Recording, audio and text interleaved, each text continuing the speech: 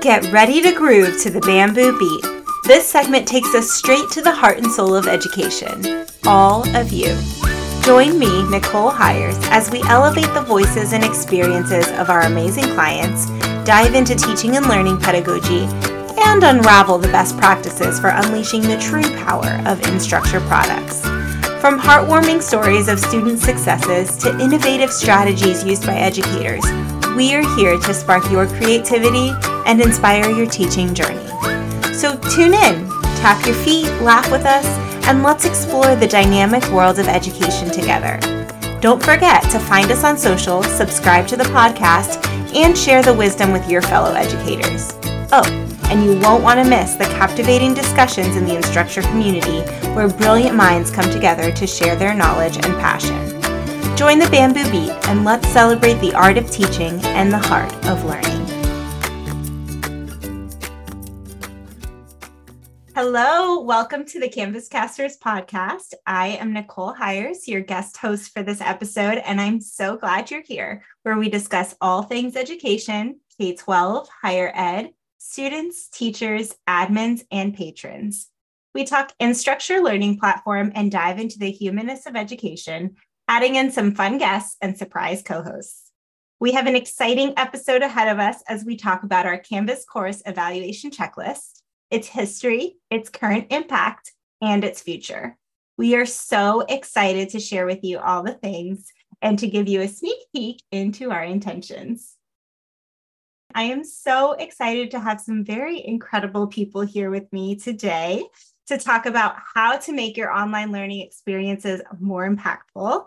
I'd love to introduce you to my very dear friend, Dion Johnson. Dion, can you tell us a little bit about yourself? Nicole, thanks for that great introduction. Yes, my name's Dion Johnson, and I've been an Instructure a little over 10 years, which feels like a little bit of a milestone for anybody that's been an Instructure that long. I started out as a contractor, and I evolved into doing instructional design work, managed a team of consultants, managed the instructional design team, and most recently, I'm the director of people and culture. So I'm responsible for employee engagement and also the internal development of our employees. I know you asked us to share something kind of fun. And so my share on that will be that last month, I was in Nepal leading a humanitarian expedition. And if you have heard Dion speak or you know anything about Dion, you know that that's so fitting. She's one of the most compassionate people I know. So she is such a pleasure to work with. And I'm so glad that you're here today, Dion. Thanks, Nicole. So now I get to introduce you to another incredible human being, our very own Lindsay Martin. Lindsay, can you tell us a little bit about you? I'm Lindsay Martin. I'm the principal program and curriculum designer at Instructure, and I am the opposite of Dion. I've been here less than a year, coming up on a year, and I have more than 10 years writing curriculum for fully online or blended learning environments. I've been teaching and writing since 2011, at least online, and then even more for writing in person, and I've been in education for 20 years total. And the way that I release my stress when I'm too focused and spend too much time worrying about things is I like to do powerlifting. I love that. And I am the opposite of you. The way I relieve my stress is by doing nothing. But Lindsay's been only here for, like she said, less than a year, and she's made such an impact on our organization already. And so I'm really excited for you guys to hear from her because she has a lot to offer in the ways of curriculum development and just all the work that we've done here today in our podcast. So another very good friend of mine is here.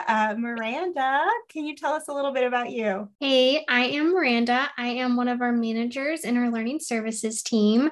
I started out my career in education by teaching middle school science. And during that time, I found a passion for all things ed tech and creating courses. I've been here at Instructure for right in the middle of Lindsay and Dion at 4.5 years. And I absolutely love Instructure. I love the impact that we get to make. And I have found my home in instructional design. I love getting to create courses and making them consistent across institutions so that students have a great learning experience. And Miranda is such a pleasure to work with. We work in a lot of different committees together. Miranda's so fun. She's just got this calming energy that is just so peaceful and just transcends all stressful situations. So it's really such a pleasure to work with her. And I really do feel like this is like such a good group of people here because I have another sweet friend to introduce you all to, Brittany Jeans. Brittany, what should the listeners know about you? Hi, I'm Brittany Jeans. I am a principal instructional designer on the instructional design team for the multi-client team at Instructure. And I have been with the company for almost 2 years. I have a background in K-12 as well. I was in high school mathematics. I was in ed tech for several years before I joined the Instructure team, but I have had the privilege of working under Dion and under Miranda and with Lindsay and Nicole. You all are absolutely amazing, and I have enjoyed every second of it. I have 2 little kids that I chase after in all my free time.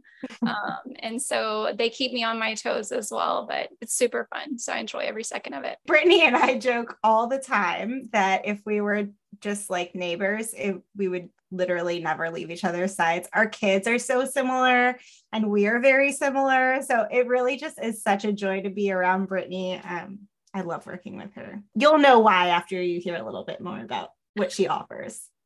This episode's super special to me because this course evaluation checklist helps fill gaps that as a teacher, I really didn't know existed in online education. So I really want to just jump right in. So Dion, would you share some of the background history behind the course evaluation checklist and the intention of this awesome resource? Yeah, it's really tender actually for me to think back to where I was sitting, which was at the school district office in Broward County Public School. And my manager and her manager had flown out to see how things were going in Broward County. And I had this idea percolating in my mind for a little while that it would be so helpful if there was a checklist that teachers knew, just some big bucket. What are the big buckets of things we should be looking at? I also had this little lingering, like, if I bring this up, I feel like I know what her response is going to be. And sure enough, Shauna said, that's a great idea. You should do that. But I was really fortunate that she paired me up with 2 amazing friends, Lily Phillips and Erin Keith. And the 3 of us kind of took this on as a pet project and created a checklist based on what we knew at the time. It was probably about a year or so later. I remember that there was a team of people at CanvasCon Barcelona, slightly jealous because I actually wanted to be there with them. But instead, I got this email that said, hey, by the way, somebody compared the course evaluation checklist, the Canvas course evaluation checklist, with Quality Matters and some other super well-researched criteria and resources that were out there. And I remember initially feeling a little bit like, this was just a labor of love. Like we were just trying to help teachers know big buckets of what to fill.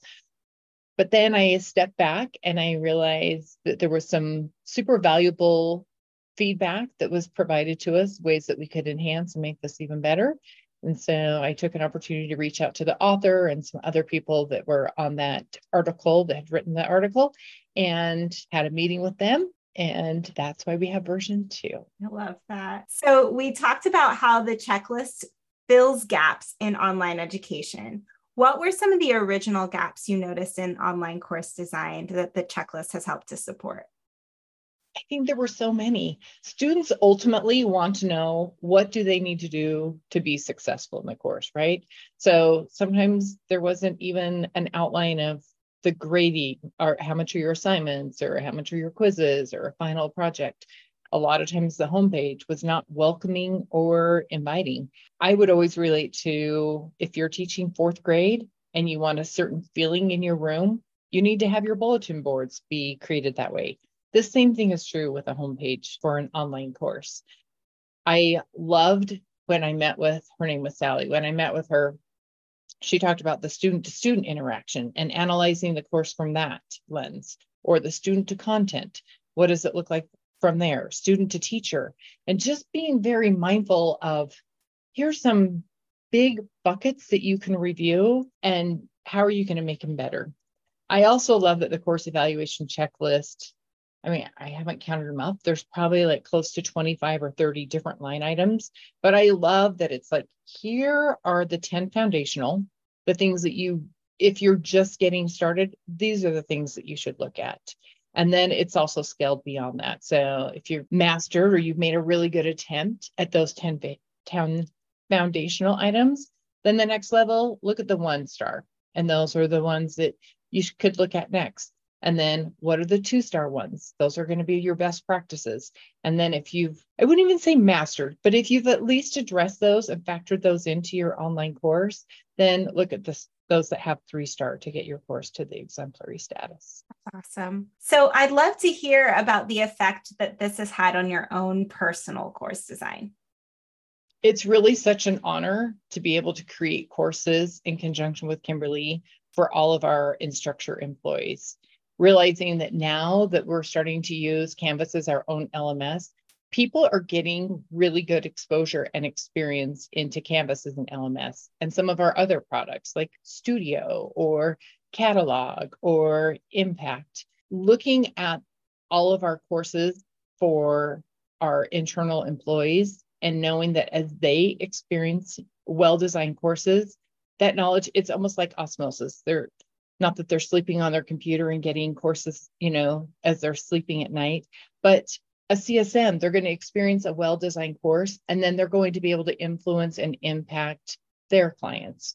Or if you're an L1 and you're on the phones, they're going to see Canvas in action and some of those well-designed courses and hopefully be able to elevate the people that they're interacting with. Yeah, I love that. And I love that you talked about not just the impact that this has had on the external, stakeholders here, but also our company as a whole, on how now you get to take this course evaluation checklist and apply it to the impact you're making here at Instructure. So that's super inspiring. I will say the impact the course evaluation checklist 2.0 has had on the community has been inspiring. The community blog post alone, I just checked it, has had over 100,000 views at the time of recording this episode and counting. So when we were originally writing this up, I think we were at like 98,000 or something like that. And it has climbed 2,000 views plus 2,000 views since we have started brainstorming this episode. And that impact is just absolutely incredible. And the reason we have Brittany here today is because she's used the Canvas course evaluation checklist quite extensively. So we would love to hear about your experience using it, Brittany. How has this changed the way you approach course design? Absolutely. So I actually used the checklist prior to coming to Instructure, but now being on this team and a part of the instructional design team, multi-client team, we use the course evaluation checklist in everything we do. It's at the core of every single design decision we make. As we build out courses for clients, we want to ensure that all of the criteria of the course evaluation checklist is met. And for me, some of the strongest criteria are in that module design, the layout of naming conventions. We mentioned incorporation of UDL with various activities and assignments for student demonstrations of learning, and then accessibility. And accessibility alone is such an important aspect for our ID team. We want to ensure that all learners can access content to have opportunities and experiences that they need to be successful in their learning. And the checklist serves as just such an excellent rubric to ensure that all learners will have that same experience and that same access. So that is why, we really rely on it heavily in all of our design decisions. Hey, I love that you hinted on the equitable piece. If we're all using the same rubric, then all the courses are going to be equitable, right? Because there would be no other way to do it. So I know you work with a lot of clients completing course evaluations using this very checklist. So can you tell us about some of the positive feedback you've heard as you've used this checklist in your Canvas course evaluations? Definitely. Yeah. So we have a lot of clients that, have taken the checklist and made copies of it as we provided the copy link in the blog post in the community. A lot of our clients will modify it into their own versions, which is really awesome to see because that's them taking ownership of that material. But as a service, as Learning Services team, we also sell course reviews. And when clients choose to purchase the service, they can choose to use their own evaluation rubric if they have one, or they can choose to use our course evaluation checklist. And honestly, most of the time, they want to use our checklist because they know it's validated and it's rooted in a lot of those principles that Dion had mentioned. So after we do evaluations on those courses, we offer consultations and we go through the evaluation and feedback with our clients. And everything we hear from them is so great. It's so positive. They've greatly appreciated all of the insights into our ID best practices that we share as we review each of the courses with them. And so many of our clients continue to purchase these services over and over again to have us review these courses, each semester or each year. And every time they request we use the evaluation rubric. So I love hearing that. I really do. I love hearing that there's such a positive experience and that it keeps people coming back, that is something that is valued and that our clients are seeing that as a service that we offer, not just, on the surface, but it really goes deeply into the rooted principles of instructional design. And I know not everything's perfect, right? So what are some of the constructive feedback that you've received regarding the checklist? I think we all know kind of in the last few years, the way online courses have built has been changed. And so one thing that's come up, especially in the last year or so, is, in doing these course reviews, there was a lot of times that courses would score well on the surface on the evaluation rubric, but there was just something about the course that was lacking from a content standpoint. And it was really hard to kind of identify at first. So just because, the course didn't have any accessibility issues or they had, a beautiful homepage, it didn't mean that they were a quality course. And so we saw and heard a lot from teachers that were used to having lots of Canvas courses as more of supplemental resources to their in-person lesson. But from an instructional design standpoint, when we build out courses, we want it to be really well designed, no matter how that course is going to be taught, whether it's face-to-face, whether it's a fully online classroom, or whether it's blended. Good course design is good course design, no matter the format. We saw some pieces or some holes being formed in some of those content areas. And that's where we started to recognize and begin asking ourselves, what areas can we pinpoint so that we can help and support our clients to fill those gaps and to help them better understand how to build and recognize quality online courses. I love that. And I love that you said good course design is good course design. It just is, right? That is the definition. So we know that best practices are constantly changing and our work here at Instructure is ever evolving. What I love most about working here is that we don't all just sit on feedback. As you heard from Dion, we took the feedback that we got and then there was movement and there was change. Our company has recently started supporting curriculum development. Miranda, I would love to hear what impact this had on the way we approach the Canvas course evaluation process. Yeah, so we have in Curriculum Services been working on building courses for just over a year and a half. And between reflecting on our own course builds, along with having those conversations that Brittany mentioned, we realized that there were some gaps in the 2.0 that we wanted to fill and support around the content in the courses. And so in some discussions with Lindsay, we found that we wanted to build a resource that supported institutions that are building their full content builds in Canvas to ensure that they're building quality courses so that students have an experience and are getting all of the content they need directly out of their course. I love that. So Lindsay, can you maybe walk us through some of that revision process? What did it look like to identify the pain points and then turn them around into what is coming out soon?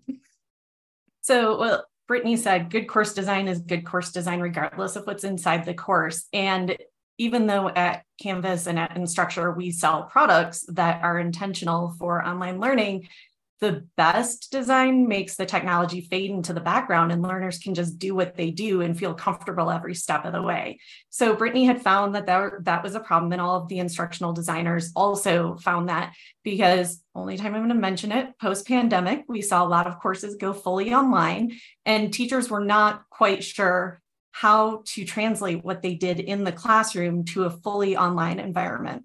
So this was a problem that was deeper than instructional design, and it was the content and the curriculum that needed more specific guidelines. So we took that information and I met with a number of the instructional designers and considered some important changes in the learning landscape in the past couple of years. I love that. And I know that we've talked a little bit about the difference between a face-to-face model versus and fully online versus maybe a hybrid model, right? How would you say a Canvas course evaluation differs from your own analysis of face-to-face lessons? And then what are some things educators should consider that may look different in each of those models? Yeah, one of the most important differences between online and face-to-face teaching is that ability to see and read your student body language. And I don't think a lot of in-person teachers really realize how much they rely on that because it's just second nature to them. But it is really important. And when students don't understand everything you're giving them online, you need to make that more robust. You need to flesh it out and make sure you're addressing all of their concerns before they begin something. That way they end up giving the learning outcome that you're wanting them to get to, which is through those standards. We've also seen a lot more English language learners come online in the past couple of years. And so as a result, we're able to build in more supports for them. And along those same lines, adjusting to reading abilities, the majority of the people in the United States read on a 7th, 8th grade level, which is about 13 or 14 years old. As teachers, as instructors, we have higher education. And so for us, regular vocabulary may not be on that level. And so we need to be aware of that and be more productive in making that on a level that students can learn at and accept more quickly. And of course, not every online course involves instructor and learner interaction. But for those that do, a really well-constructed online course at a higher level can help instructors focus on making connections with students by providing more instructor supports for them.